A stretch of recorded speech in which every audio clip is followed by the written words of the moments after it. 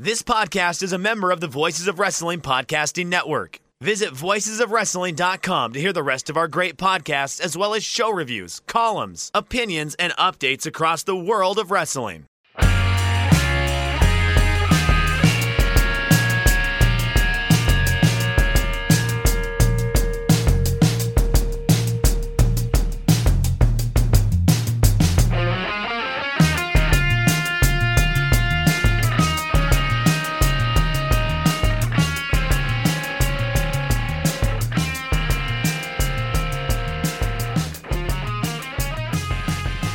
Shake them ropes. Jeff Hawkins, Chris Novembrino, back for another week of hilarity and lighthearted looks at booking and whatever the hell it is we do here. Hi, you have this.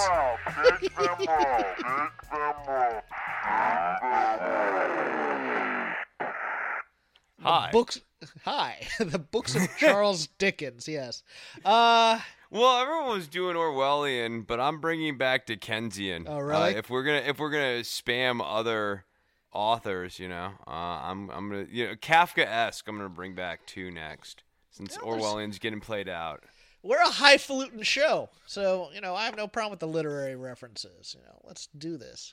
A little Melville. We can bring some Melville back into pro wrestling discourse. No one ever says that was very Melvillian.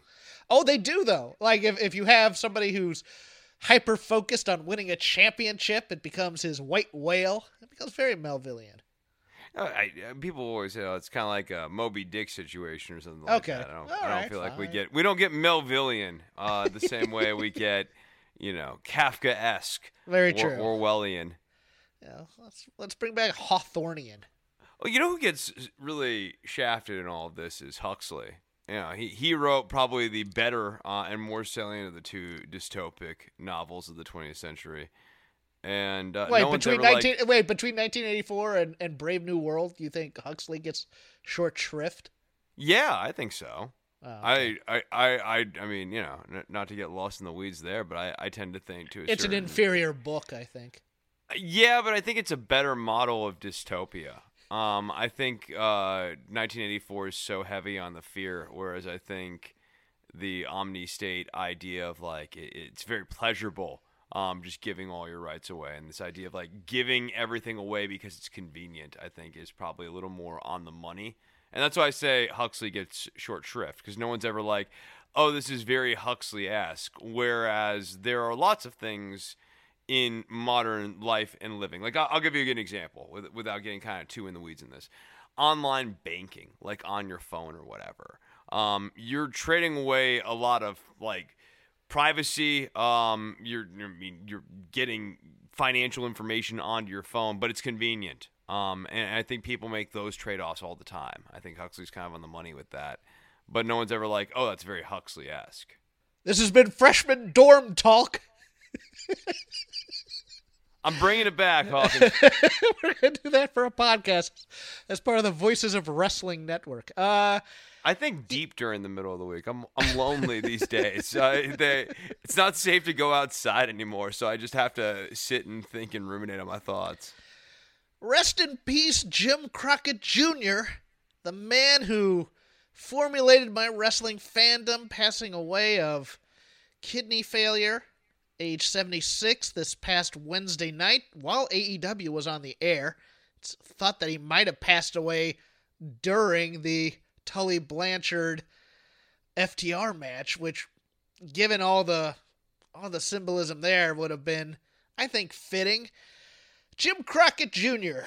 took over Jim Crockett Promotions in 1973, and for 12 years operated a wrestling territory and built a powerhouse without a top 20 media market, if you can believe that. Because I'm going to give you a little bit of a history lesson here, kids. There was nothing sports-related between Washington, D.C. and Atlanta, Georgia, until they finally got the Charlotte Hornets and the Carolina Panthers. There was minor league baseball. There was some college sports. If you're an ACC fan, probably college basketball would be your jam. You'd get the Globetrotters and Disney on Ice and all those other touring type of shows. And you had professional wrestling.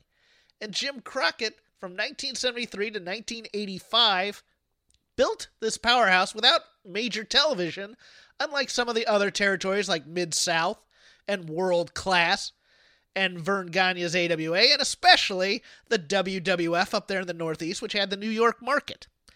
Now, Crockett did find his way into a top 20 market when, after the WWF spectacularly failed on Black Saturday, he bought that time slot for $1 million from Vince McMahon, who vowed he would, quote, choke on that $1 million.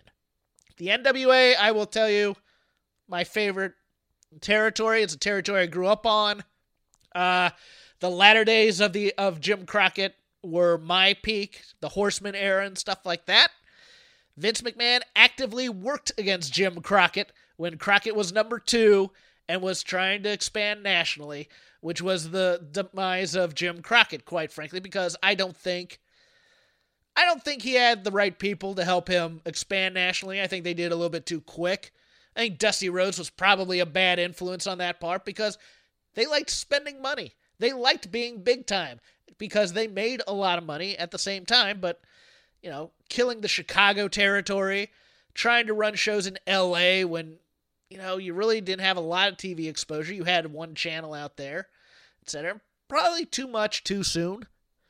Two things that Vince McMahon did that were underhanded that absolutely killed Jim Crockett in the pay-per-view race. 1987 Starrcade. He counter-programmed that with an idea called Survivor Series on pay-per-view. Cable provider said, oh great, we can have both shows. We'll have 6 hours of wrestling on a Sunday and people can do it one time. And Vince McMahon said, no, I don't want you all to do that. And if you all do that, I'm not coming back onto your cable systems. Okay, fine. Well, Jim Crockett says, well, we'll do it again with the Bunkhouse Stampede Finals in January. Well, guess what? Vince McMahon all of a sudden decided he was going to have a special idea on the same night that they were running this pay-per-view because cable providers sided with Crockett on the aforementioned Starrcade 87 thing. So, on the night of this giant Bunkhouse Stampede Finals, Vince McMahon on the USA Network runs an idea called the Royal Rumble for the first time on USA, which Hacksaw Jim Duggan won. I remember watching that, as well as Chi-Town, I think it's Chi-Town Heat. Chi-Town Rumble's another event. But, you know, and from there, you know, Vince McMahon would basically strong-arm cable companies to not run Crockett pay-per-views. There was one thing where, hey, if you're going to run our pay-per-views, you're not allowed to run a pay-per-view either 30 days before or 30 days after a WWF event, which really put Crockett in a bind. And as that happened, and as the money kept on being spent, as he paid for Mid-South and tried to build a national network out of that, if anybody remembers the Wrestling Network, out of Dallas and moving the headquarters there, and that's when Jim Ross and Dr. Death and all those guys came aboard. The bills started piling up, and eventually Turner had to buy him out. And from there, he really didn't do much wrestling after that. He tried to restart a promotion with Paul Heyman after that, and then he had another show after that that kind of fizzled as well. Went to real estate, and was one of those guys that just, you never heard from again. And interesting enough, ad-free shows just did like a 6-hour sit-down interview with Crockett. I've watched most of it. I got access to it, and, you know, it's an interview with an old promoter.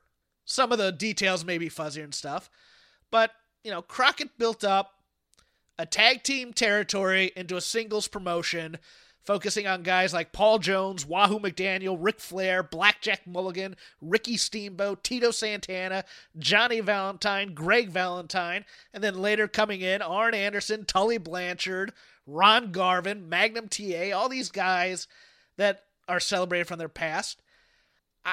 I was a little disappointed, but, you know, it's expected that Vince McMahon's not going to put a graphic up there to say rest in peace because, you know, history's written by the winners. But God bless him, Jim Crockett, in a day and time where young Jeff Hawkins couldn't make friends very well. He could always talk. Did you watch that wrestling on Saturday? Oh, yeah, I did. Did you see what Ric Flair did? Yeah. And that's how a lonely, nerdy outcast made friends with other kids by talking wrestling. Rest in peace, Jim Crockett. Chris, any thoughts? Oh, whenever you do these kind of big, long eulogies, you always do a much better job at it than anything I'd have to add involving Jim Crockett specifically. I think about him, obviously, as the guy who lost to Vince McMahon in the 80s wars.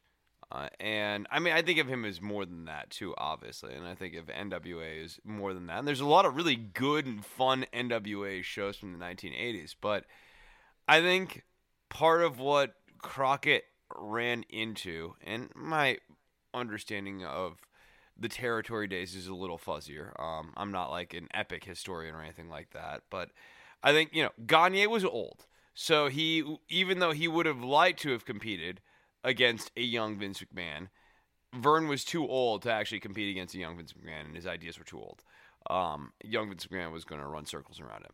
Jim Crockett, I don't know that he really wanted to compete, and I think that was sort of his Achilles heel, is that Vince wanted to compete. Vince wanted to own the entirety of the wrestling industry. And I'll interject here just a little bit. Dusty wanted to compete. Okay, sure. And I think through Jim Crockett, that's why they made the push to go national. But maybe there's a difference between Dusty and Jim. Oh, yeah. Jim fell victim to the stardom of it all, And, Dusty was the creative genius, but Jim was the business guy. And so it's one of those things where it's like, hey, Daddy, if we're going to be seeing a big stars, we're going to need to rent these 2 private jets because that's how the big boys do it, up there. So they'd be renting private jets and doing, twofers on Sundays and, just wasting money that way. And, you got to spend money to make money, baby. That kind of thinking really took him out. For me, it's weird because Jim Crockett never wanted to put the other guys out of business because Starrcade, which was his brainchild, really, was kind of a celebration of the different territories because you had AWA guys working those shows. Like the Road Warriors came in and worked. I might be mixing that up with the Great American Bash at some point, but they worked one of those early Starrcades when they were still AWA tag champs. He had no problem working with the other territory guys because that's what it was. Like the old territories were a consortium of guys who had their territories, much like the mob, if you're going to use that. And you could do talent swapping and stuff. And like, that's, I guess, what I was getting at with the Crockett comment. Vince wanted to destroy Vince wanted people. The whole thing. He wanted the risk board. He was playing this like a game of Risk, or a game of Monopoly. And I think Jim Crockett and like Vern and Lawler and a number of these different people more or less were like, I'm pretty okay with this tri-state territory. We've got a business here. And it was also good in terms of how it worked for talent. It gave talent options to go to different places, but it also gave promoters the option to move people on. Like, Bruiser Brody's a good example of somebody who he'd be great for a while, and then you might have some issues getting Brody to do what you want, and it was time to move on from Brody. And in the old territory system, that worked well. But like, if Brody had just WWF to work for, he never did any runs in WWF, did he?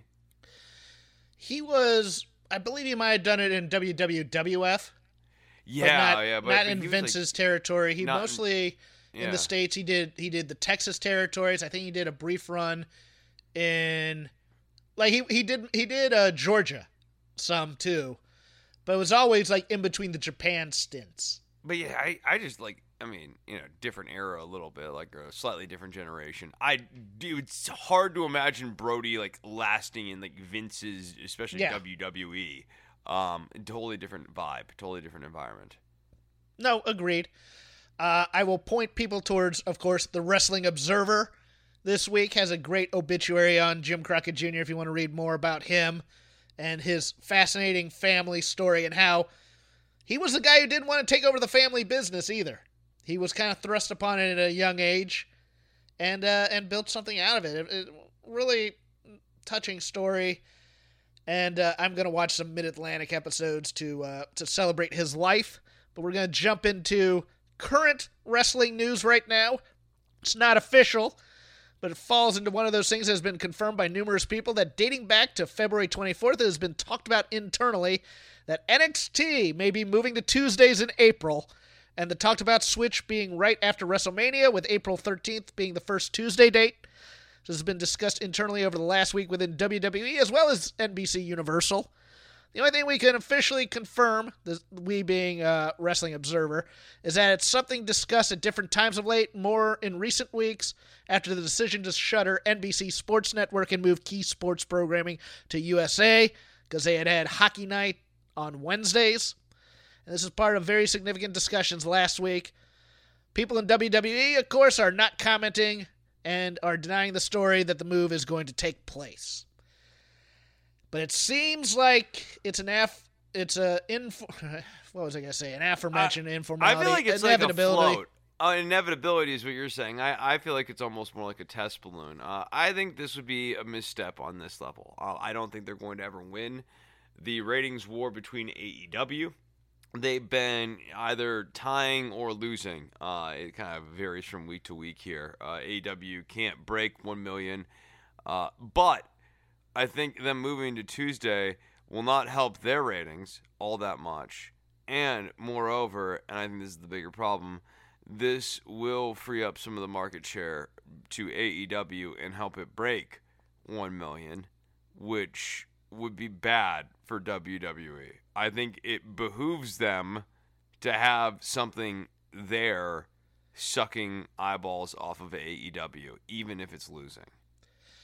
I think AEW would increase viewership with this move, and I don't think anything would happen with NXT. I think NXT might actually lose viewers, to be honest. That's what I'm saying.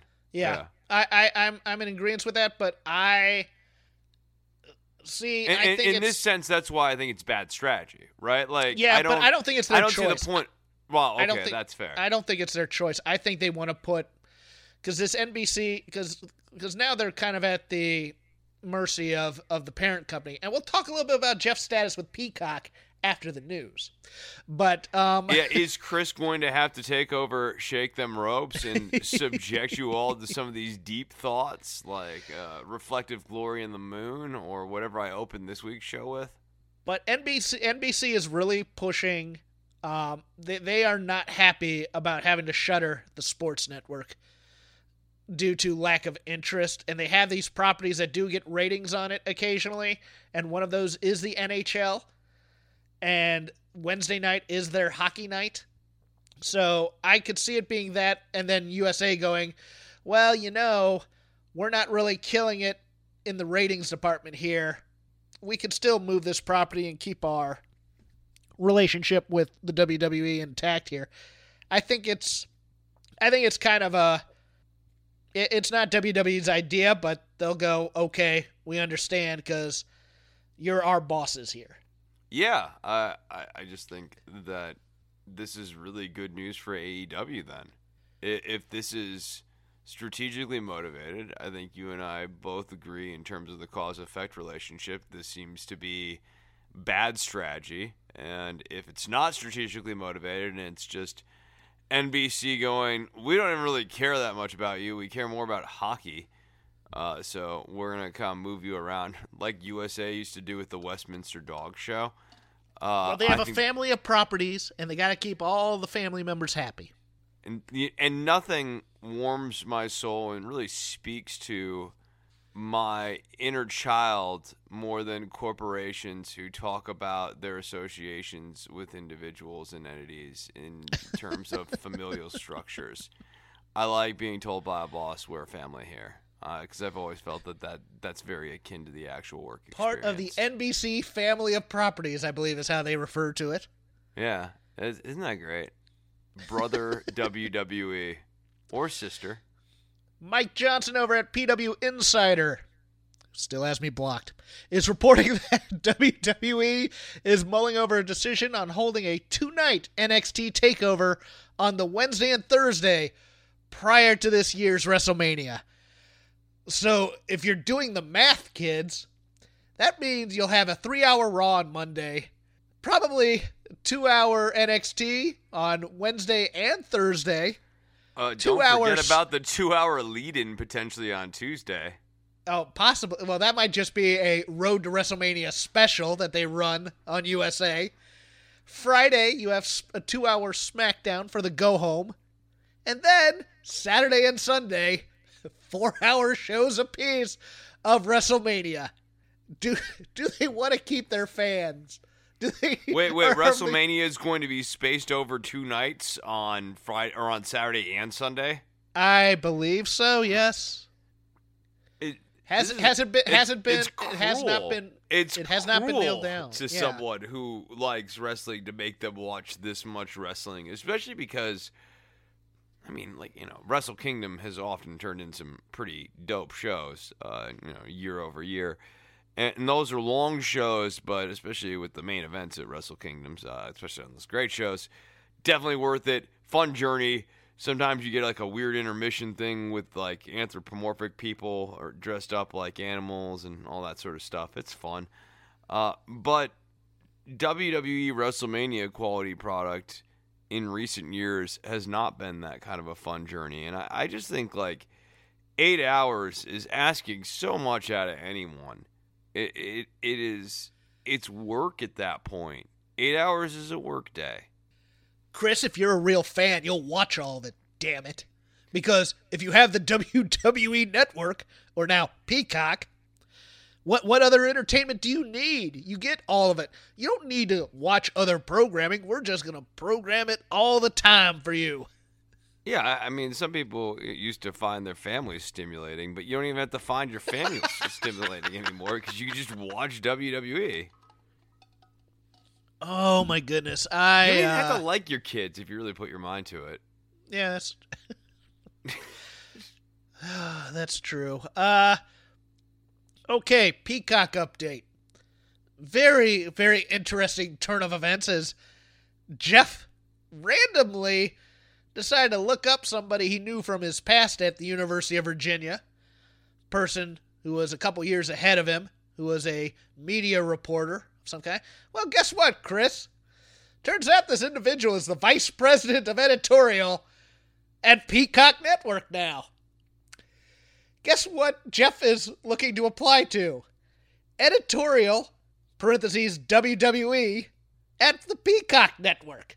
So Jeff, who has had some interactions with this individual, wrote him on LinkedIn, because he has an open LinkedIn account, and said, hey, you may not remember me, but we used to talk movies and things of that nature on the local UVA intranet, and I just had some questions about the position because I'm applying for it, and just to see if I'm right for it. And yes, so in a yet another interesting coinky-dink, Jeff has shot yet another shot at this fruitless gesture of having to be involved with the WWE again. What did he say? He has not yet replied. I only did this last night, so we are waiting for a response currently. All right. Well, fingers crossed, people, for Jeff, and obviously... Actually, if he doesn't answer me, I'm going to throw people to his LinkedIn page, which is open for messages, because he has that LinkedIn Gold account or whatever it is, where he pays to allow anybody to contact him and whatnot. I may just send a fleet of Twitter followers to go the after ST him. Army. See what I did there? What do we call our the Shakers? The young Shakers of Shake Them Ropes? ST Army. Like Shake Them STR Army.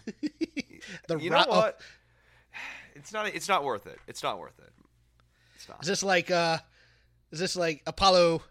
I almost call him Apollo Creed. It'd be like Apollo Cruise Control. Army. Yeah, no, yeah. Oh God, we'll get into Apollo here. Will we? Because I don't know. So that's the update on that. Fingers crossed for me, kids, that I at least get in the room and I get to talk about, you know what grinds my gears about this network? And I could just see myself, because I signed up for Peacock this week because, oddly enough, they're not being very helpful with the migration process with accounts. You kind of have to do it on your own. And Peacock is hard to navigate for me right now. I'm still trying to learn it a little bit. It's not that hard, but it's visually, it's a little difficult for me. But yeah, so let's hope I don't get a call and then it's like, you know why I hate your product, sir? And then it becomes that Costanza thing when he goes to the New York Yankees and he just yells at them and they go, hire this man. That's my dream. Oh, AEW finished 6th place on Wednesday night with 934,000 viewers and a .33 in the demo, 425,000. Which is actually a little bit down because women were watching MTV's The Challenge. What's NXT the challenge?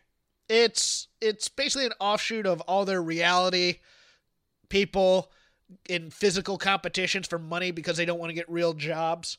But it's now kind of gone cross-cultural, and it includes people like Leo Rush did last season of The Challenge, oddly enough. Lolo Jones, former Olympian, was on it last season, competing against all these, for lack of a better term, fame whores from previous MTV reality shows. And, you know, they live in a house and they get drunk and they hook up with each other. And then they do obstacle courses for money.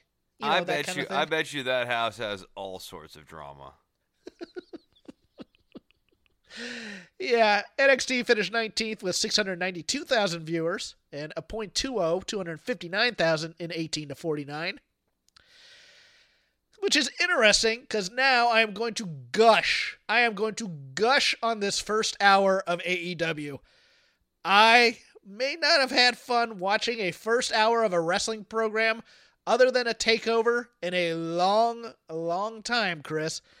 That Shaq tag match, boy, that over-delivered. That over-delivered in a substantial way. It was a very fun match. Any right to be.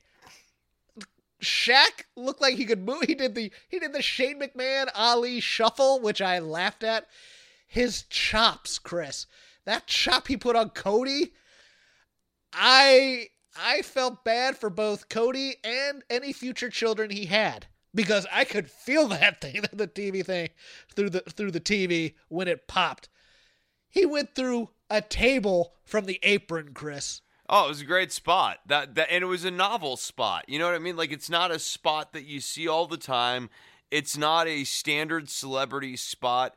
It's a good spot in terms of using, it was 2 tables, making sure that you have both tables there to really sort of cushion Shaq's fall. And it looked good.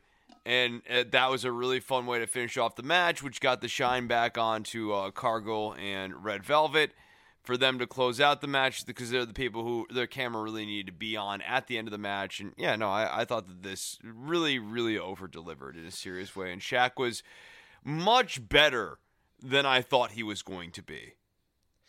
Yeah, and a little bit of trouble on that second table, which QT Marshall did help out on, which made me laugh. Jade Cargill, there's obviously something there. If they would get her away from posing after every time she does a move, I'd be much happier with her progress. It feels like a very WWE type of thing to do, to be honest with you. And not to get short shrift, because I've seen not a lot of people talk about this in the commentariat. Red Velvet is not a ring general by any means of the definition of the word. She hasn't had a lot of experience, especially on a national stage. I thought she did a fine job of keeping this match going, working with Jade and making her look like $1 million. I loved the moonsault off the top onto the floor. Yeah, it was a great spot. I mean, if she's not signed, I think she is. They should, because she is charismatic as hell. I think she is signed, considering they have her as like Brandy's mentor, mentee, or whatever. Like the way they've got her billed, I think she's got to be under contract. But I mean, kudos to AEW for putting their faith in 2 people with this limited experience to pull this off in a celebrity match. I put a match. lot of that on Red Velvet too. I think you're dead on the money here. I like Jade. I definitely think she has something to offer. She's got the look. She's a very striking visual appearance, and she is really athletic. I think that she still sort of suffers from, it's kind of the same thing that you always say about Penelope Ford, who I'm a little more high on than you, I think. But you don't like the fact that she's a little spot dependent.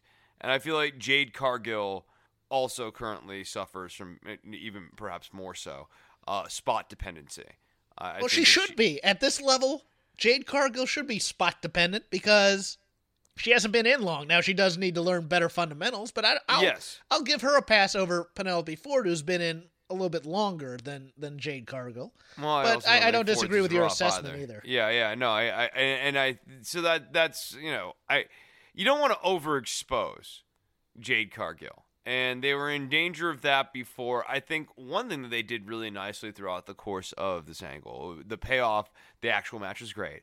But they realized that they were going too far with Jade talking too much and having some issues delivering the dialogue she was being asked to deliver. Bad dialogue, bad delivery. And they wound that back and got back to, look at Jade Cargill. Isn't she really striking? Isn't she really different?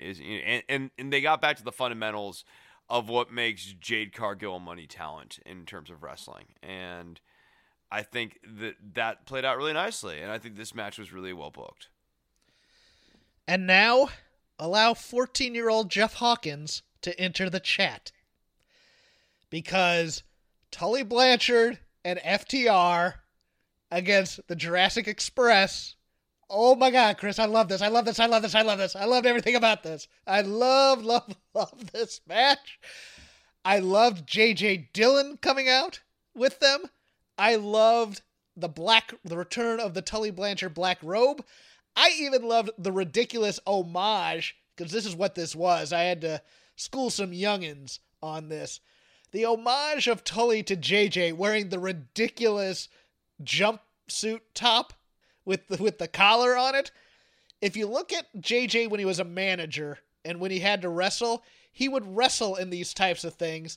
And they just kind of modernized it a little bit. They gave Tully Tully did not have to suffer the indignation of wearing trunks versus pants of some sort. This match, he goes in there. The working punches are still there. The chops and kicks are still there. The tease of the tope dive, or the tease of the dive into the Tully strut. I died and I went to heaven. And then I came back and I died and I went to heaven again. I laughed my ass off about this. He gets the spike he gets the slingshot suplex on Marco's stunt. Not the pile driver we wanted necessarily, but I will take a good old-fashioned slingshot suplex.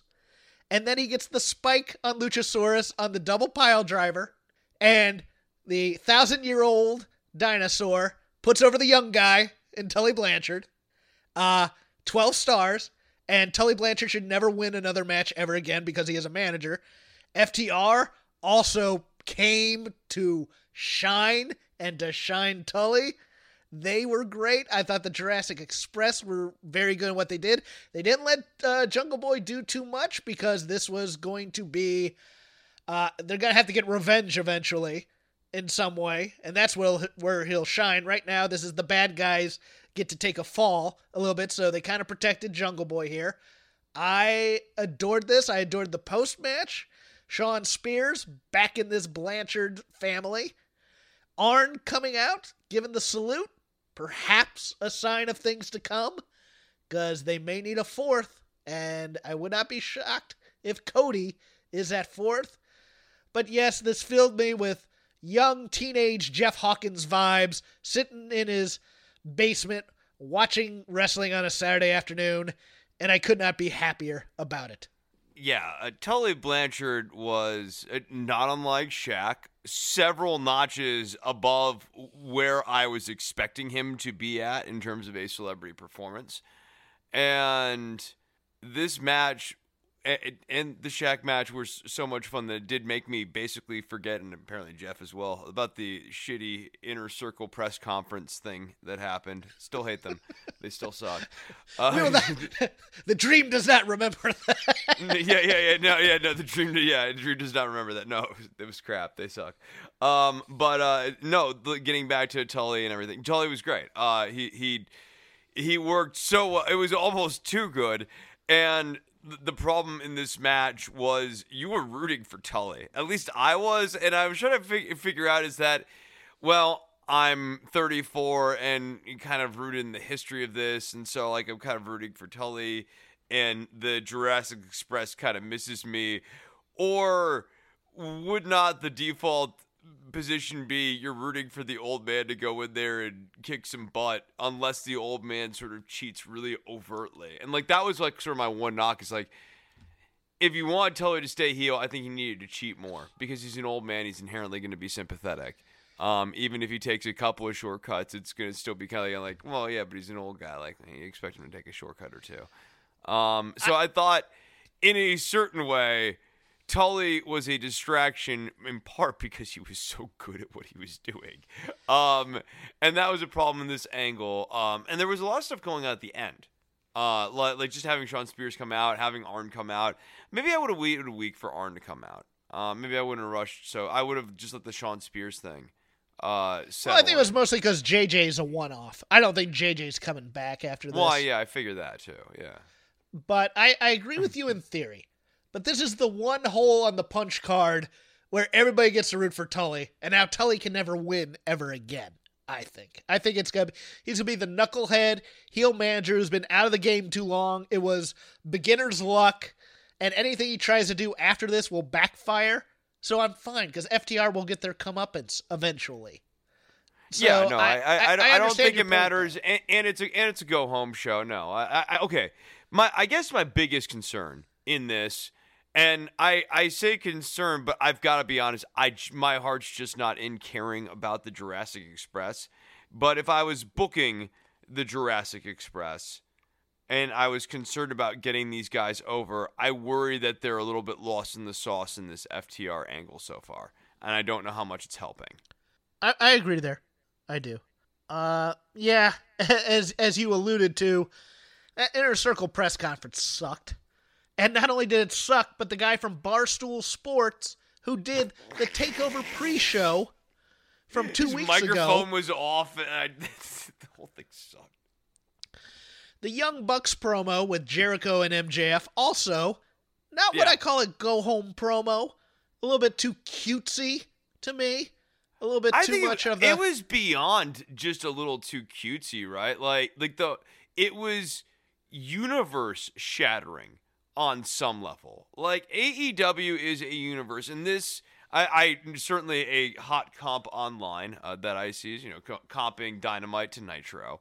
And this was one of the worst things that started to happen on Nitro with some frequency. That was a very Russo move, where it's like, everything else on this show is fake. Everything else on this show is worked. But the thing that's real is Papa Buck, and it helped us build this company, and we're really the vice presidents, and you really wouldn't have a job here, Max, if not for, the stuff that our dad did to help us get this company. And, all of it was the wrong tone. I agree. Also, the curtain jerking at the Performance Center thing. That just... Also bad. Oh, yeah. It brings down Jericho. To your point, what does that say about Jericho? What does it say about AEW? You guys brought in, a guy who's closer to 50 than he is to 40, who does not look like at his physical peak at this point, and you pushed him to the moon and made him the first champion of the company. Yeah. I'm somewhat hyped for Revolution in terms of I want to see the street fight. I think that's the one match I really want to see out of all the things. We're not going to do a preview I want to see the Dean Ambrose secret machination, mousetrap, elimination, double laser, obliteration, decimation chamber. Can't wait.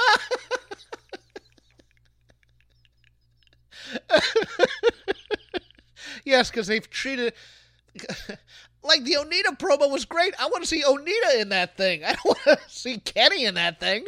I want to see somebody who takes it seriously as opposed to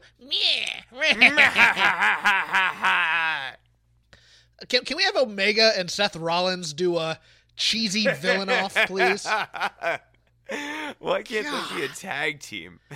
Yeah. They're starting to kind of converge as personalities. The go away heat. Jeez Louise. Yeah, I had nothing else major on AEW. Let me see what else is on here. Is cool, but God, I still get uncomfortable now with that kid being on every week. Yeah, but it's not I worth like arguing Max about. Caster. He didn't bother me this week. I like Max Caster. I continue to see something in Max Caster. His gimmick is 20 years old, though. No, okay, the rapper gimmick part of it, yeah. I'm just saying, Yeah. like, look wise. I some people AEW has brought in. The curtain jerking at the Performance Center line just still fresh, I guess. I do kind of feel maybe it would be curtain jerking at the Performance Center, whereas I look at Caster and he looks like a wrestler to me. And I think he's got a lot going on there. The Dark Order as like a weird babyface faction is fun, and I am very into. I like Adam Page. Sometimes they got Adam Page doing stupid stuff and it sucks, usually involving the vice presidents of the company. But Adam Page in this Dark Order thing, it's dumb as hell, but it's fun. And John Silver getting over is a lot of fun as well. I actually liked this Page and Silver tag team. I think they're interesting. I will answer a question you DM'd to me, or a conversation we had. And just in case Scorpio anybody else Sky. was confused. Yes. Scorpio Sky, babyface. He's a babyface. That was babyface commentary? Yes. Because he kind of put over... He was burying Max Caster's rap. And yeah, but he was the West burying Texas everybody. Rednecks were... Yeah, that's also... Well, he's a confident babyface. I got the okay. I don't know about that. I felt like maybe we were starting to transition because he was very annoying all throughout the commentary on that. And my interpretation of it was we're slowly turning Scorpio Sky, and he's gonna win this ladder match, but in part by revealing his new attitude. But I guess we shall see. All right, Chris, I need you to get the rundown of Raw. Doesn't need to have like everything in it. I just need segment by segment what was on there. Because this week's WWE, kids, and this is a week where I hope my friends in the company are not listening, but they probably know. Started out with that great Drew. Well, it didn't start out with the Drew Sheamus match. The promo leading to it wasn't very good, but the Drew Sheamus match was quite good for a hoss match in WWE, and then sandwiched with the Daniel Bryan Uso cage match, which was quite good, I thought. There was nothing redeemable in between these two things for the entire week, and I almost include all of NXT and most of NXT UK in that, with the exception that I really enjoyed the Mako Satomura Kaylee Ray match, but the booking made no sense to me. No, yeah, we'll get into NXT UK. But I want to deconstruct this Raw show because it to me was an all-time bad Raw show where nobody was being helped and nobody was getting over. Do we have the list of the segments? So yeah, we have we have the Drew McIntyre. It's been B of a month for me, and the Miz is champion. Wow. This was crap because he didn't really get angry. He got exposition angry. And then they had the match, and the match was pretty good. So, okay, yeah, I'll take that. That's the real problem. The real problem, though, is the promo did not sell the match. The match was great, and I feel bad for Drew McIntyre and Sheamus because it felt like this was supposed to get better placement than just kind of an opening match on Raw. Like, this is a months-long angle, and it got kind of blown off along the road to WrestleMania, not even at Fastlane. But, yeah, no, I hate these promos because it is it's like bad Shakespearean acting, like, wow, guys, can you believe the things that I have been through in the last several weeks? The betrayals, the heartbreaks, the friendships, the great victories. And you out there on the Zoom screens, you have been there with me this whole time, cheering me on. I hear you in the crowds. Perfectly equalized and compressed. Moving on next, we get Nia Jax, one of my favorite wrestlers, and she defeats Naomi, who was accompanied by Lana in 2 minutes and 19 seconds. 2 minutes and 19 seconds, and these are your number one contenders to the tag team match, and this is the one who people actually like. This was a waste of a segment. I don't understand this. Somewhere in here we had a Miz promo where he started having stomach cramps, which... Well, we haven't gotten to that yet. We have. Oh, we haven't yet? Okay. Do you have this yeah. on your rundown? You have this on your rundown? Yeah, I'm okay, going. good. I'm Next going. segment. Next segment, we have WWE Championship match number 1, The Miz, accompanied by John Morrison, with Bobby Lashley, accompanied by MVP. The match doesn't happen because The Miz is having stomach cramps. They're very vicious stomach cramps, and then we get told that there's a clock coming on, and that his title will have to be defended at 10 p.m. Okay, here we go. Number 1, there is nothing wrong with a champion taking a powder for a count-out loss. I don't mind that. We actually haven't gotten to the count-out loss yet. Oh, we haven't? Okay, this is... Oh, wow. This is a tripartite story, where first he had the cramps, then he gets counted out, then he loses the stomach cramps are ridiculous, because if you watch his physicality... Stomach cramps are serious. It's not... That's not the stomach he's at. Those are menstrual cramps he's having. And he should have just done the ridiculous heel thing of, if you remember the Simpsons episode where Bart cried wolf too much, and they had the pop quiz, and he goes, "Oh, my ovaries." He should have just done that gag, and I would have respected him a lot more.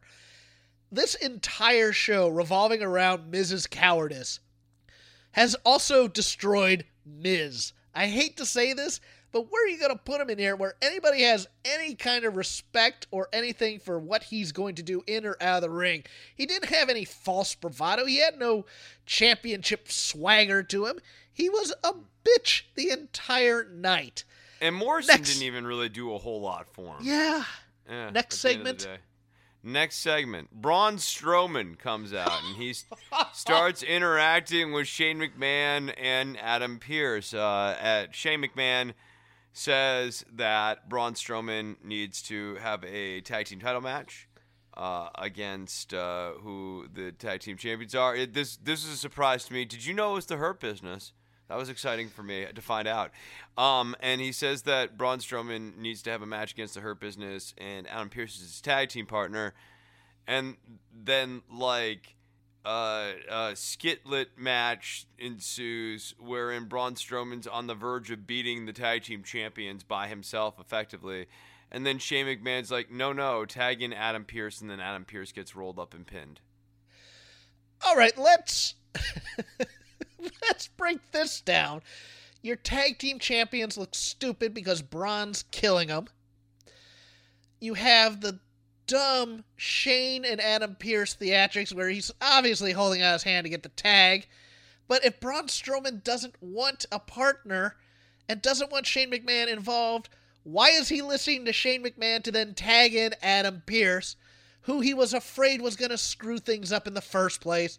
And then the only guy in here I had any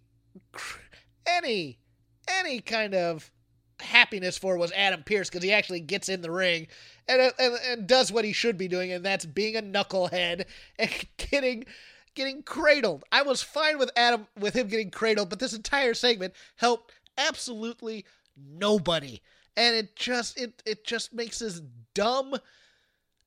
Braun Shane feud has no real basis to it other than to get Shane on television again. Shane's stupid. Character sucks, and it's just cannibalizing. If there's any freshness left on Braun Strowman, I think it's pretty much gone at this point. Braun just be like, "Oh, I'm very angry. This sucks. I don't like this. This sucks."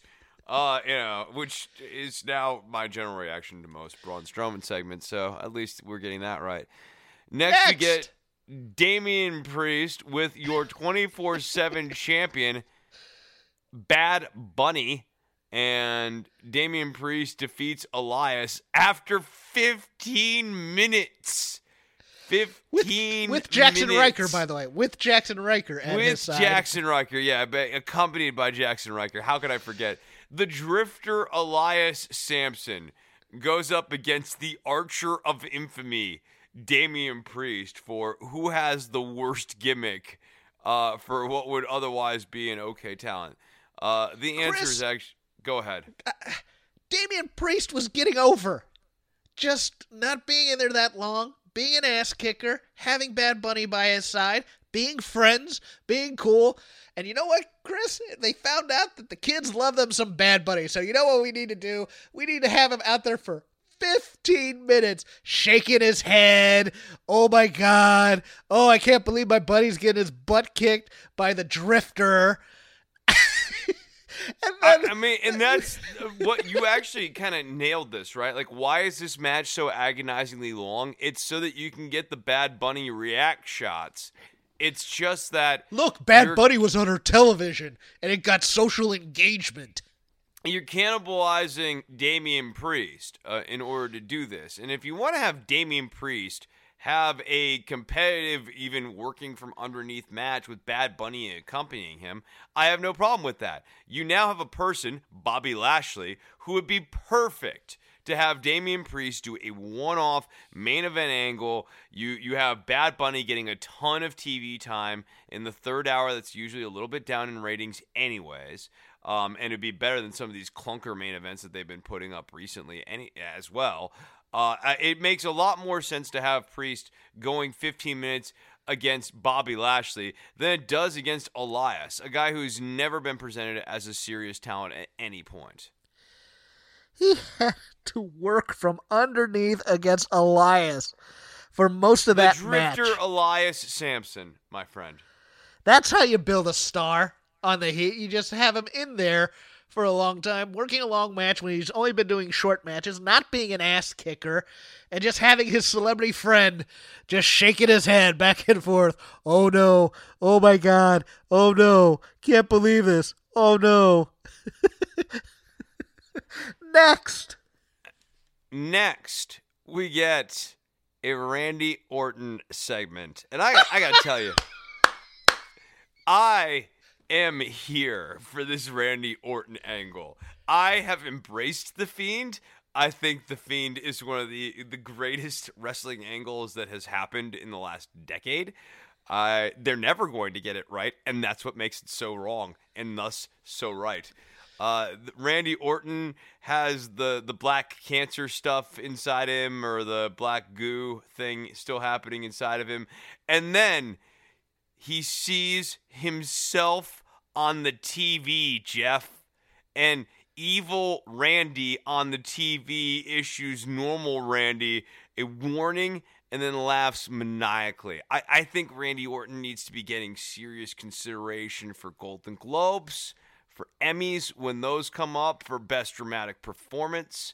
I think, obviously, Wrestler of the Year, it's still a little bit early, but I think he's an early shoo-in, obviously.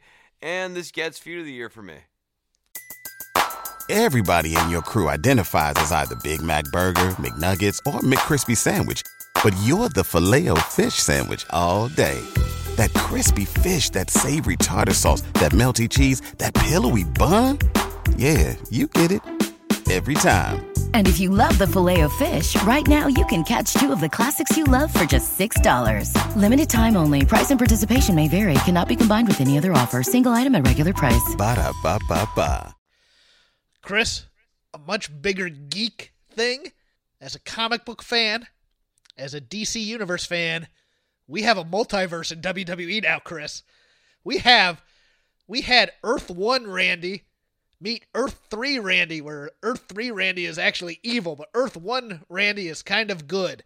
Earth 2 Randy is fighting World War II against Per Degaton the entire time with the All-Star Squadron, but Earth 1 Randy is here. Earth 3 is where you're the opposite of other people, so all the bad guys are good guys and all the good guys are bad guys. We might have Earth 3 Alexa Bliss doing this, while Earth 1 Alexa Bliss is somewhere in limbo, somewhere that we don't know anything about. And then we can have a Crisis on Infinite Earths where we put all these Earths together, and we have 2 Randy Ortons in canon, Chris.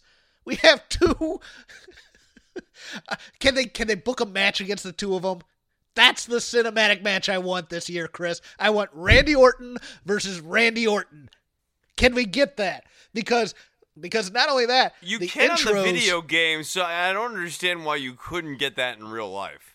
The intros alone are going to be 45 minutes as they walk down to the ring, and then you have to do the Randy entrance, and then you have to do the Earth 3 Randy entrance, which is the exact opposite. So instead of having a snake rolling down the ramp, you have a snake backing its way. This is the whole reason, though, Jeff, if you really think about it, this is the whole reason why for the last, I would say, half decade, you've had performers like Matt Hardy and others pioneering the cinematic form of wrestling matches so that ultimately Randy Orton could have a match against himself. That, to me, is the real, dare we say, apex, the cinematic apex of He's a cinematic apex predator now. Yeah, of what movie-style matches can be. Randy Orton RKOing himself for the finish. Chris, we had 10-plus years of soap opera writers running WWE. And after they leave, we get the evil twins and demonic possessions of mid-90s Days of Our Lives. What the hell has happened here? It was so much better when it was largely contained to The Undertaker back in the 90s. Granted, when the Brood showed up, necessarily in order to make a character like Gangrel work, you have to have the dark and spooky stuff going on. But it was much better when you had Undertaker, and it was very clear that stuff like that would happen on Undertaker Island. And The Fiend is a pale imitation of that, and what can happen in the Fiend universe is just so it's so bizarre and jarring. And to that point, when they get done with this segment, it gets tossed back, and Tom and Joe have absolutely no idea what to say.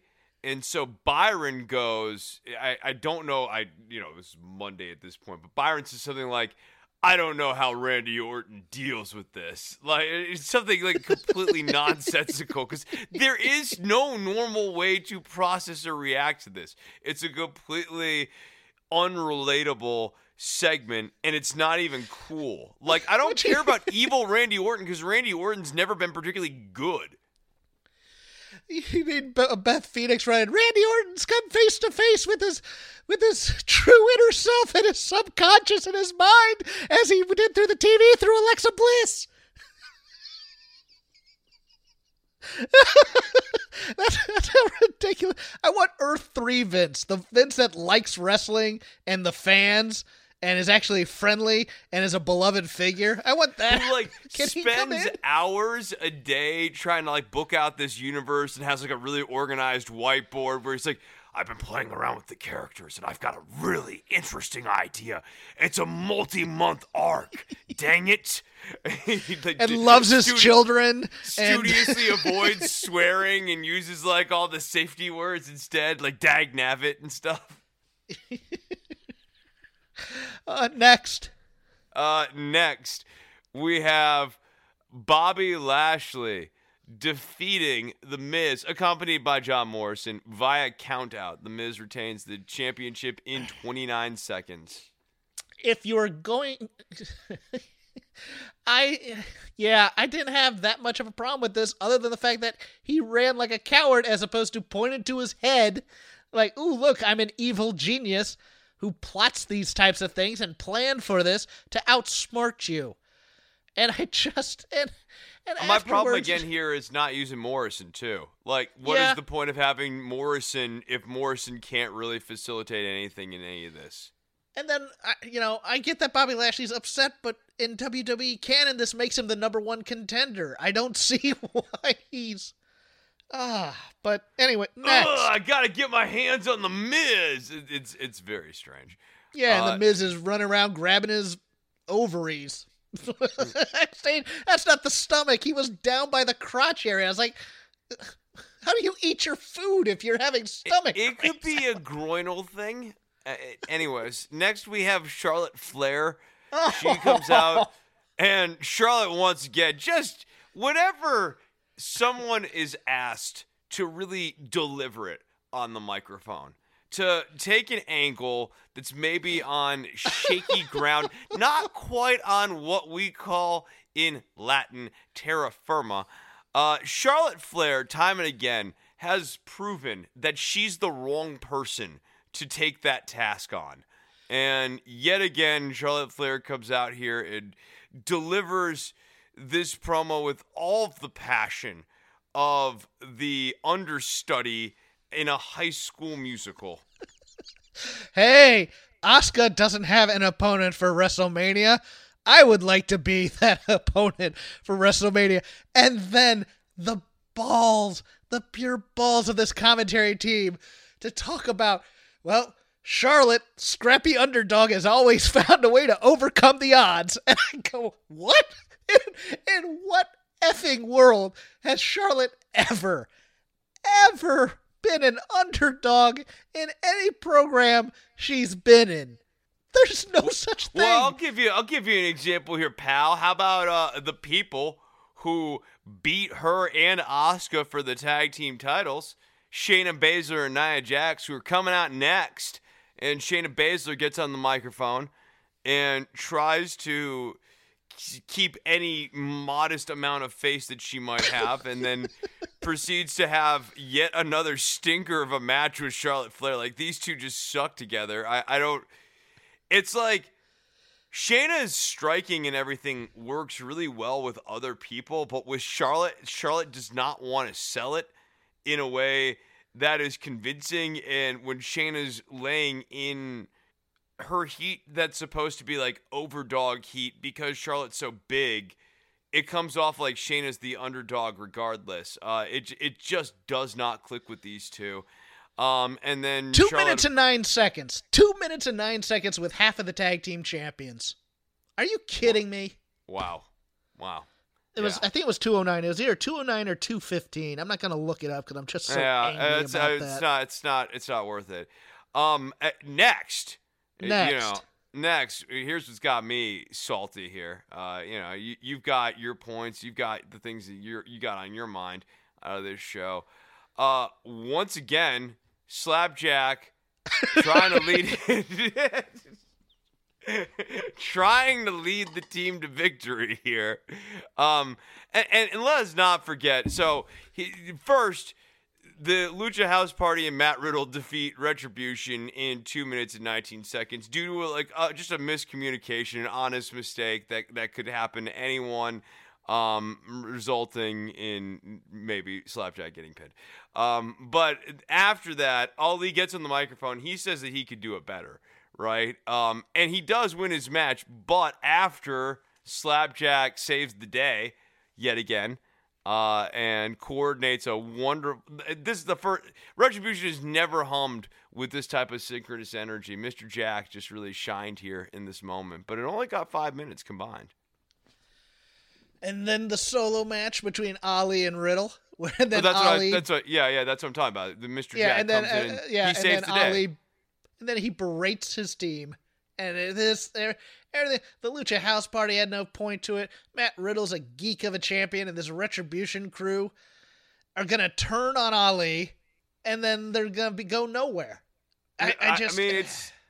on one hand, it'll be good when Slapjack finally takes control of this faction. On the other hand, it feels like Retribution's kind of lost the thread when they're willing to come out and work for Shane McMahon as lumberjacks later on in the show.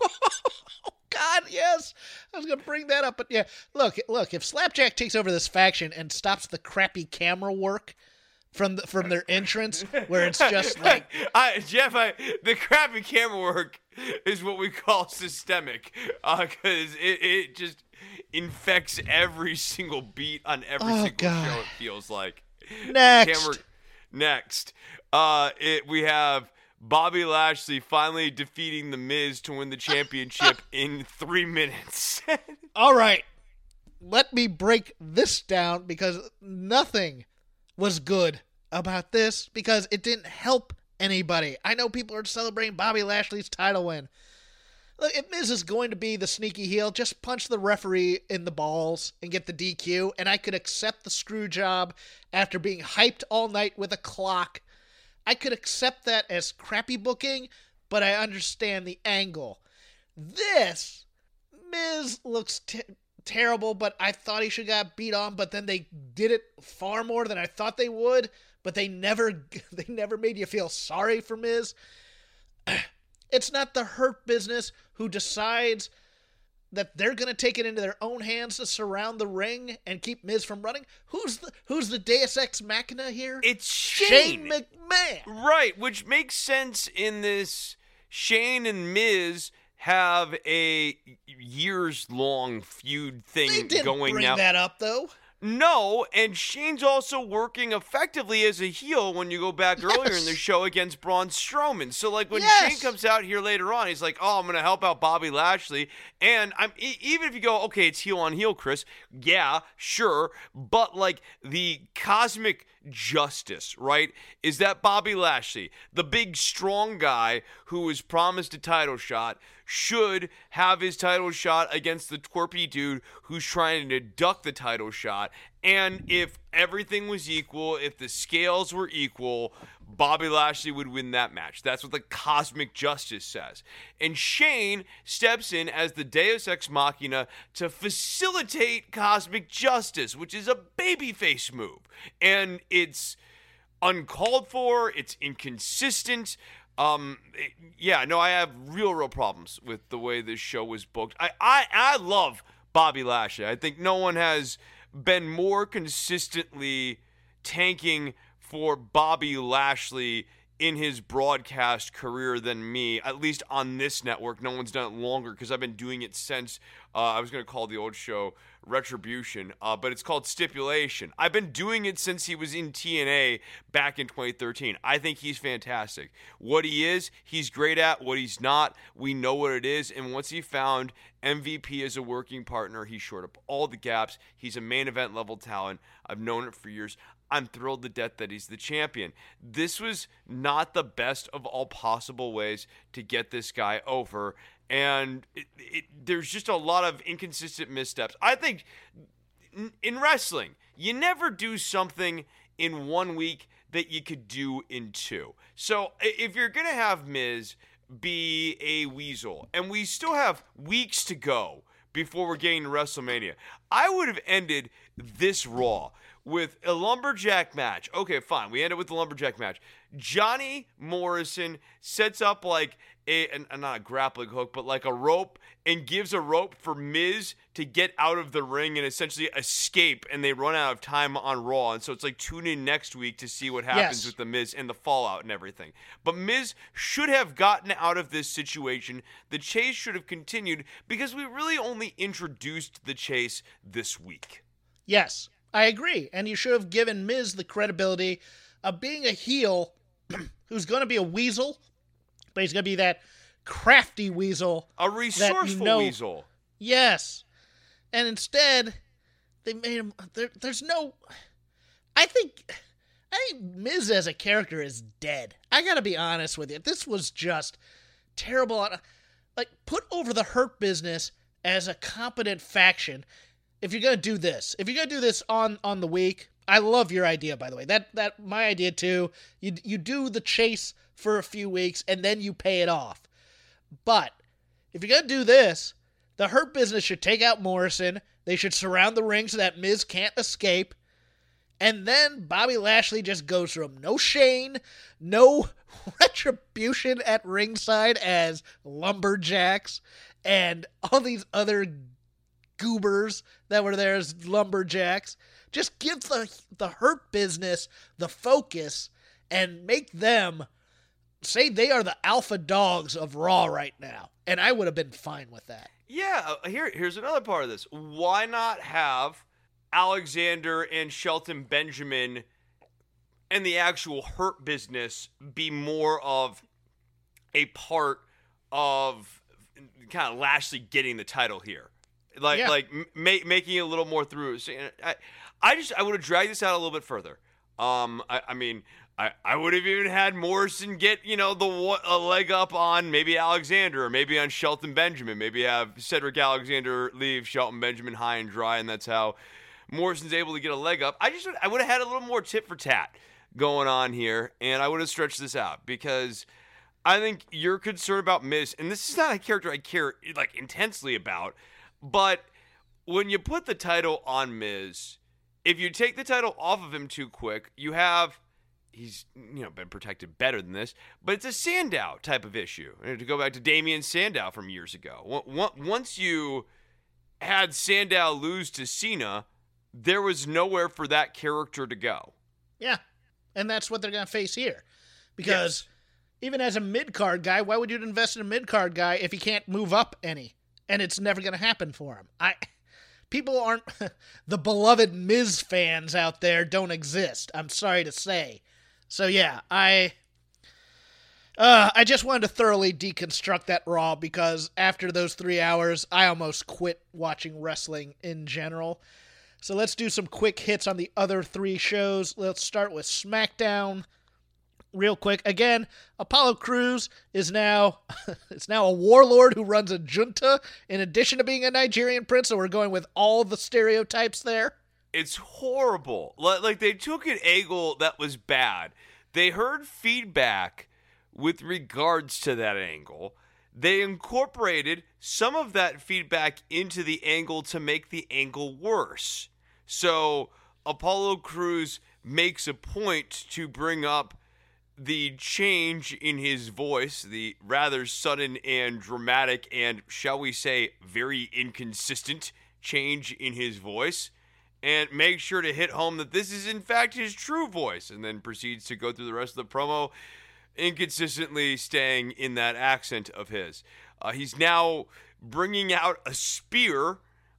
He has like a scarf thing and a new armband and paramilitary dudes that accompany him. It's really, really bad. And then he also brought up Big E as kind of like a colonizer or like a colonialist or something. It was just, you took something that was bad last week and you go, well, that was ill-advised. Maybe they'll memory hold this. Because they do that from time to time. Let's heighten it.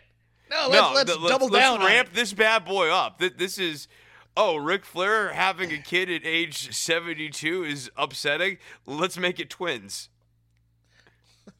Let's delve into racial issues because we're so good at that. Yes. Yeah, no one, I think, does a better job at exploring race than Vince McMahon. You know that Vince McMahon has a picture of Martin Luther King Jr., so that means he can do problematic racial angles?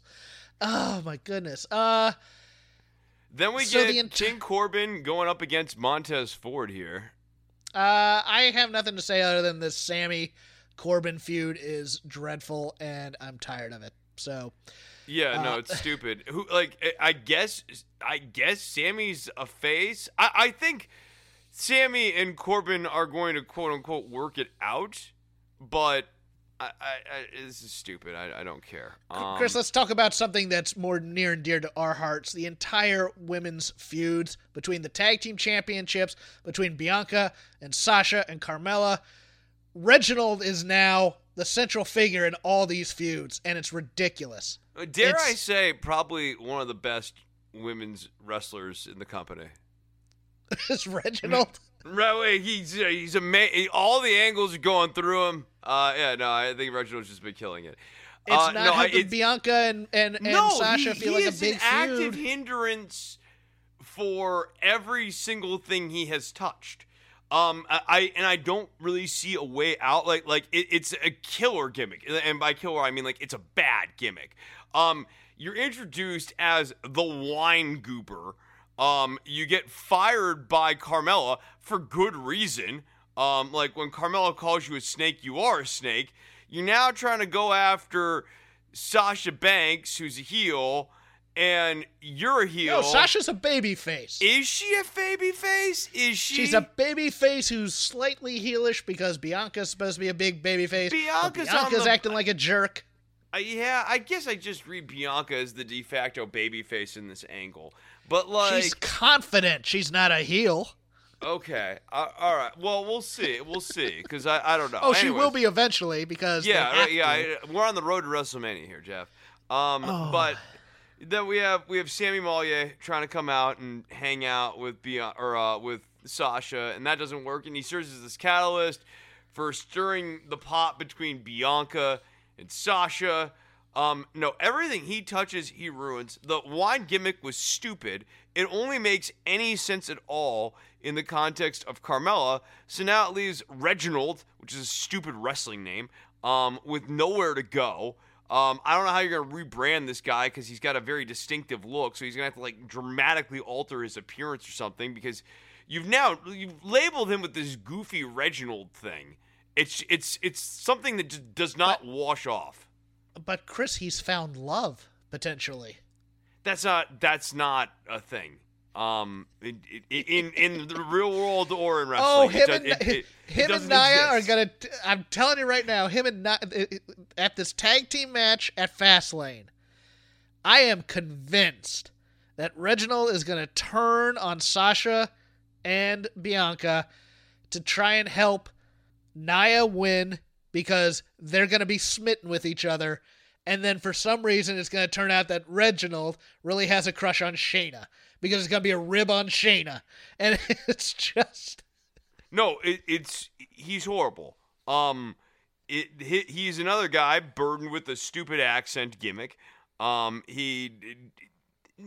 he's not untalented. He's like an ex-Cirque du Soleil performer. I'm sure he could be trained to do the WWE style or do something kind of like a cruiserweight style for them. He'd probably be just fine in a tag team doing tandem moves too. It seems like his background and stuff suggests that maybe he'd be really good at that.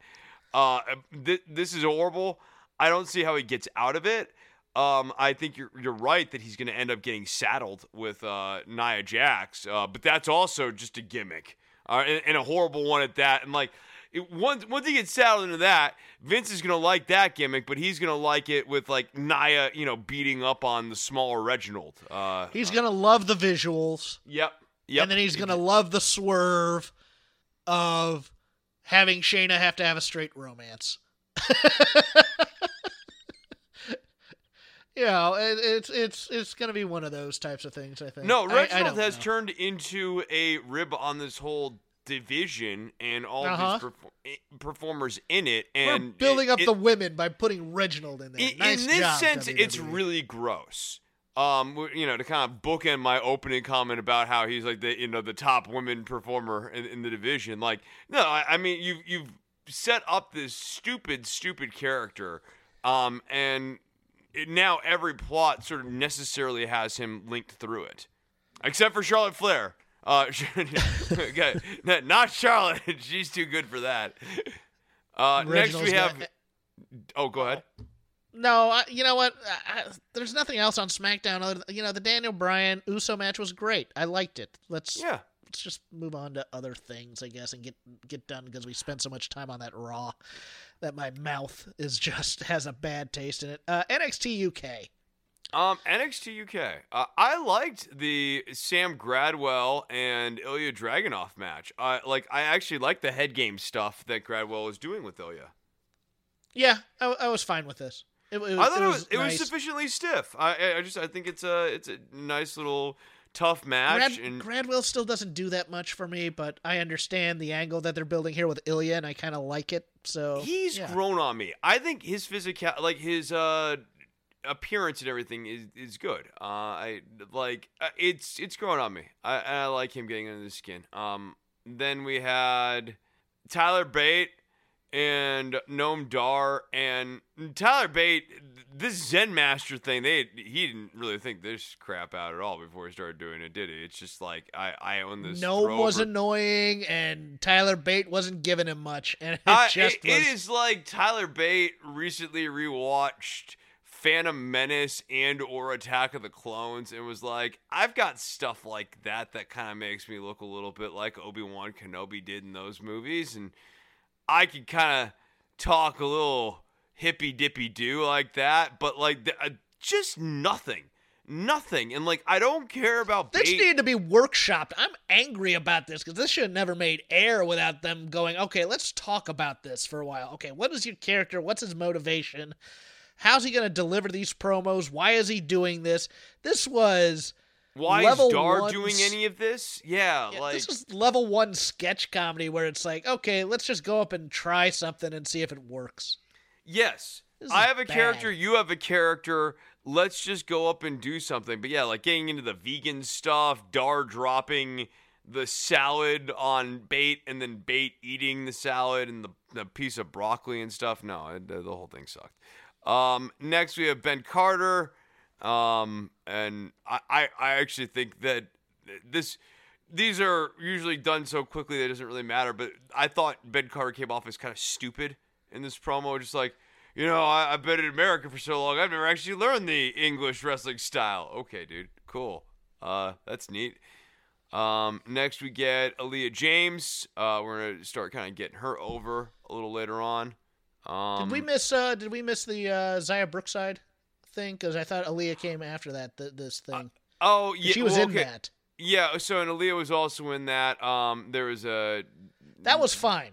I liked that actually. Yeah, I liked.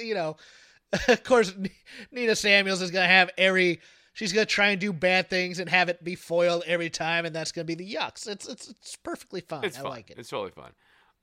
Isla Dawn. Teasing more darkness and stuff. I feel like she has teased a turn multiple times, or has even half turned before. Yes. And I guess we're turning her to go up against Kaylee Ray. I don't really know who the high If priest this had been built up early in her career, it would have been fine. But she's been in this NXT UK for 2 years now. It's time. There's that, and the other thing is this gimmick has been totally stolen by the Smoke Show over on NXT US. Yeah, so old fallen prey. Yeah, old fallen prey. That's what I call her. I don't call her Scarlet. I go, fallen prey's here. Yeah. Next we get Kenny Williams and Amir Jordan. I mean, when you look back on 2010 to 2020 and your kids ask you, like, what were some of the hot angles from back in that era? Jeff would talk to you about the 80s. He talked about like Tully and the Horsemen. Sting would be involved in a lot of those angles. I would tell you about Kenny Williams and Amir Jordan, an angle that went on in this company longer than 90% of angles. This has been going on since 2019. Kenny Williams, at some point in 2023, will turn on Amir Jordan, and it's going to be epic. And we'll forget it the next week because he'll retcon it or something. Oh, if you could book a match between NXT UK talents that I could give less of a crap about. Oh, yeah, they're up against Whoop Guy and Lo-Fi Kingston. Lo-Fi Kingston. I like that name, too. You should call him Lofi Kingston. Yeah. It's spelled like Lofi. Yeah, exactly. Yeah, Lo-Fi Kingston, who have matching gear. Whoop Guy and Bootleg Kofi got matching gear for this match to then face matching gear. It is horrible. It is horrible looking gear. Like Ashton Smith is dressed up like Nickelodeon from the early 1990s with this orange and green color scheme. And it says Smith down his back, and he's in like a onesie, like wrestler unitard thing. And because of Smith's dimensions, it does not make him look bigger. It makes him look weird. It makes him look small. Oh my goodness. This gear was dreadful. Whoop. Match itself, he did not whoop during this match. He did not whoop. What is the point of Whoop Guy if he's not even going to whoop? I liked their attempted finisher, but the tag match was what it was. Oh my God, Amir and Kenny get a win. Who cares? No, here's my cares? favorite part about this ending, though. So at the end of the match, quote unquote, they cheat because Kenny Williams from outside the ring breaks up a pinfall, allowing Amir Jordan to reverse the pinfall. Like, there is no Kenny Williams providing illegal outside leverage. There's no actual rule breaking here. Kenny Williams does a completely normal move within the context of a tag team match that would be legal if a babyface did it. And they act like this is the devious turn. Whoop. Let's talk about the good stuff, the main event here. Mako and Kaylee Ray. I liked the presentation of this match. I loved how they put over Mako as she walked to the ring, as she did her thing. First third of this match was a little rough because it was like, it's the stuff that I don't like in wrestling, where it's like Mako's running full speed, and then in order to do the choreography, she has to slow down so Kaylee Ray can go under the arm, over the head, do the bulldog off the second rope type of thing. But the go-home part of this match, freaking awesome. I like that you broke it into thirds. I think that's right. That first, they had the WWE-ness in the beginning of the match. And then everything after we got past that little first part, everything up to Kaylee Ray going off the top rope after her leg was damaged. I thought that was too much. But everything up to that I thought was awesome. It's just like, I think once Mako had sufficiently broken down Kaylee Ray on the leg thing, Kaylee Ray misses that big top rope senton, you either have to go home really quickly thereafter, or you have to have Mako win. And I'm not saying Mako needed to win here. I think that it was a little too much. I think Mako needed to win here, and I'll tell you why. All right. Because this was week 2 of Mako Senamura on UK TV, and she's doing the title match. Yeah. And she's the big baddie. She's the final boss. If you're not going to have, if you're doing this, as I might suspect, because you're going to fly Mako over to the States for either TakeOver or probably TakeOver, she might be Io Shirai's opponent at this point. Okay. No, but, I'm with you, though. Or even Kaylee Ray. You have to have Mako go over pretty strong. And I'm trying to think of, like, is there a way to really rehab her? Because rehabbing her is not a problem because she has that Asuka aura where she's just been put over so strong as a badass that she's going to come out as a badass every time. And because of her work style, she's just going to crush what people. Would have made her is bopping off Kaylee Ray, who has this super long run, and bopping off Kaylee Ray in short and decisive fashion. Like, I wouldn't just have ended Kaylee Ray's streak. I would have had Kaylee Ray, like, losing a Cena versus Brock style blowout. Yes. I think that would have been awesome because then you do the Kaylee build back up story where she has doubt because you've already turned her babyface, kind of. So now she has to go, okay, I used to cheat.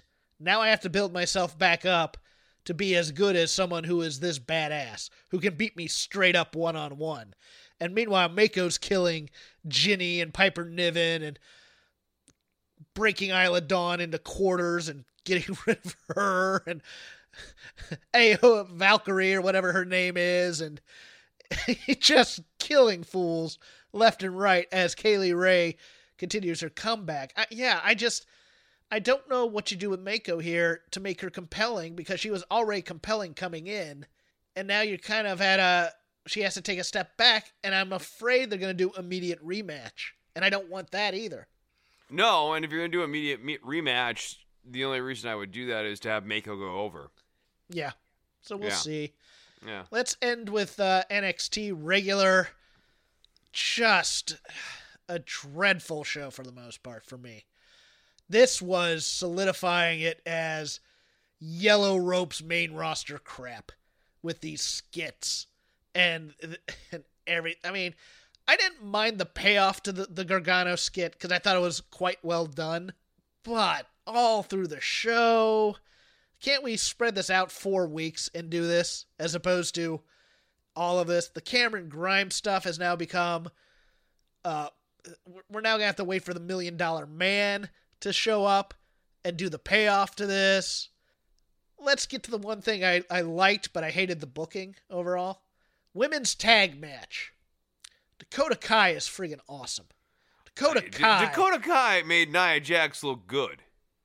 Dakota Kai, from the moment she came out and she was looking pensive, was selling the story of this match. And it was quite good in terms of facing her former demon in Shayna and standing up and finally getting one up on her in the course of the match. I think she probably should have gone a little bit more cocksure and heelish here because they are still heels in the NXT universe, but I get why they didn't. She's awesome. She's a ragdoll. Most of all, she deserved to win these titles. Well, that's interesting. It seems like they're starting up kind of a longer form angle and maybe kind of turning Dakota and Raquel because of the politics at the end of this. I think so. I think because they want Raquel to be a babyface. And Raquel, that dropkick, quite impressive, I thought. And of course, they got the stare down spot with Nia that they wanted and the visual of that. But, Chris, then we get the Adam Pearce involvement. And the Raw referee who just happens to be there. And Dakota Kai's out, but she's not the legal person. And they call off the match because the referee took a bump. And my God, Chris, I think this is leading up to NXT Women's Tag Team titles, and that is the wrong move. They don't have enough of a division to do this. I like the novelty. Either that or like a brand feud thing, and it gets back to like the weird, confused power structure thing. Like, Adam Pearce has been presented on WWE television as like the voice of reason type of character, and there is absolutely no reasonable reason, for lack of a better term, or justification for why what happened during this match was an acceptable outcome. The wrong person was was defeated. Like, it was not the legal person in the match. And Adam Pearce would know that, and that referee was wrong. It was a blown call. And it just seems weird that Regal and Pearce would be arguing that point out. Not weird, like, I can't believe this is happening in wrestling television. But, like, I don't actually understand what would be the narrative reason that Pearce would be hiding behind here. I just hope they're not making him a heel in NXT, but a babyface everywhere else. That would be dreadful. Be on the lookout for heel authority figures to maybe be making a rise here as we are cruising into WrestleMania season. Well, there's a rumor we need that to make this it more feud... compelling. People, whenever ratings are down, what is the answer? McMahon's on television. Yeah, and the Shane Adam Pearce thing might be a feud in the making too. So thank God for that. Who hasn't been clamoring for Adam Pearce versus Shane McMahon? That said, back to my original point. Best novelty about the women's tag belts are they can be defended on NXT in addition to the main roster. I love that. I want an NXT women's tag team to win these titles and then get some shine on the main roster before actually being called up to the main roster. I think that would be awesome. And if they're gonna make NXT women's tag titles, this is not a deep enough division to warrant that, Chris. It's just not. And then it also hamstrings just the regular women's tag team titles. You say that, but Reginald could get a tag team partner. Oh yeah, him and Lana, or him and Naomi, or him and Billie Kay. That's a hot act, yeah. Billie Kay can be Reginald's partner. Yeah. And go after these tag titles, which they never build up competent programs for. See the Riot Squad.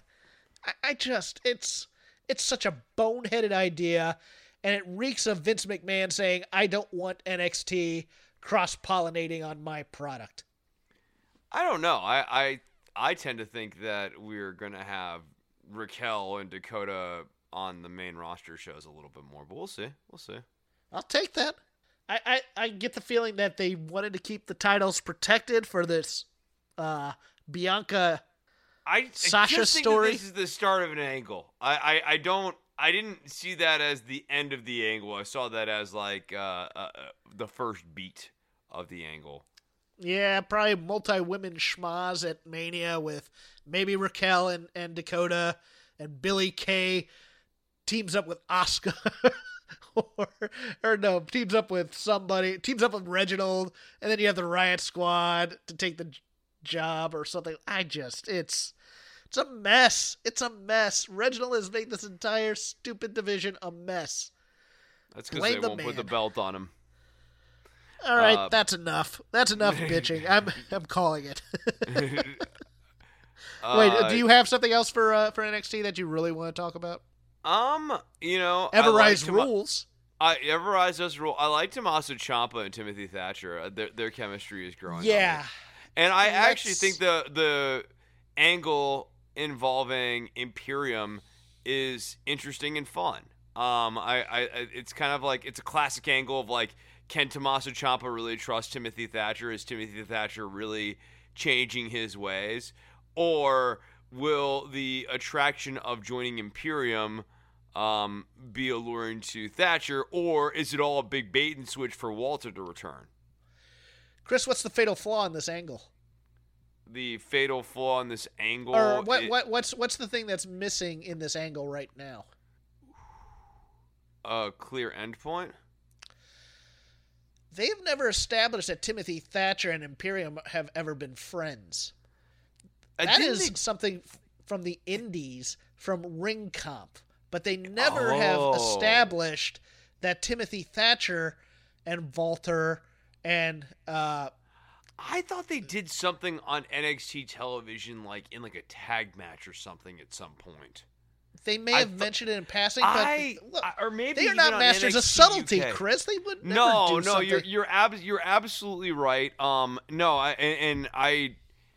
In my head, they had touched on at some point in WWE world, but you're right. Like it's not been a major point. And the idea when Imperium came out and they were staring at Thatcher, it was not my first thought. I just thought they were looking at Ciampa and Thatcher and going, here are guys we can feud with, because Thatcher thinks the mat is sacred. Like, Thatcher does take wrestling very seriously, and Imperium takes wrestling very seriously, and you can actually this like discrepancy between them being like the mat is sacred versus like Thatcher's like, I'm gonna grind you into the mat sort of thing. Well, Tim Thatcher was the first member of Ring Comp, and then he brought Walter in. I believe they made their debut as a team at PWG here, if I'm correct on that. I might be wrong on that. And then eventually Axel Dieter Jr., a.k.a. I always forget his Alexander name. Wolf. No. Not Alexander Wolf. Axel Dieter Jr. is the guy who teams with Fabian Eichner. Oh, you mean Marcel Bartel. Marcel Bartel, thank you. Yeah. They joined, and it became kind of a stable that crossed over certain indies and stuff. You have enough footage, I think WWE owns, to have made a video package explaining all this. And they didn't. And so now you're watching this thing where they're out there looking, and Thatcher's kind of looking or whatever, and they kind of are giving you the exposition as it's going, as opposed to letting the viewer then connect the dots, which is the better approach in my opinion. But that's the thing that's missing for me here. No, you're right. And this would be another story that I think is needs an extra week of storytelling and exposition. We're always complaining about long form stories, but another complaint that is a weird one to see as a sustaining complaint, but makes I guess some sense, is that they are blowing beats of stories. Sometimes giving you 2 or 3 weeks of story in 1 week, to the point where it does a disservice, because in a lot of cases these plots are not that deep. It's just, which way is this story going to twist and turn next week? Tune in to find out. I agree. Let's call it a wrap on that. You can follow me at CrapGame13. You can follow Chris at DWATG. That stands for Don't Worry About the Government. can follow just the show when we drop at Shake Them Ropes. I retweet on that account only when Voices of Wrestling, the Grand Poobahs, Joe or Rich, upload the episode. So if you don't want to follow my banality on Twitter and my begging Peacock for a fight, you can just follow at Shake Them Ropes. Chris does political podcasts as Don't Worry About the Government. Tell us about that, Chris. Yeah, so I've done a couple of episodes here in the last week. Every Sunday, we are now going through the news of the week. I'm looking through lots of different sources, and we're doing a big rundown on the Sunday show, 509. We talked about toxic food, an interesting FDA report out about toxic baby food, but also other heavy metals and toxic elements that are appearing in the food supply. I've seen a lot of coverage about a lot of stories and books and, potato heads and stuff like that. You might want to look into this story about the FDA and the food. You can check that out on episode 509. If you're interested in kids going back to school, I had two different teachers from two different school districts come on the show for episode 510, and we talked about what reopening looks like in schools, the science, their thoughts about getting vaccinated and getting back into the classroom and all of that. So check it out over at don'tworry.tv on iTunes, Stitcher, or Spotify. I think I know the big signing in AEW, and we'll tell you that next. It's my butt.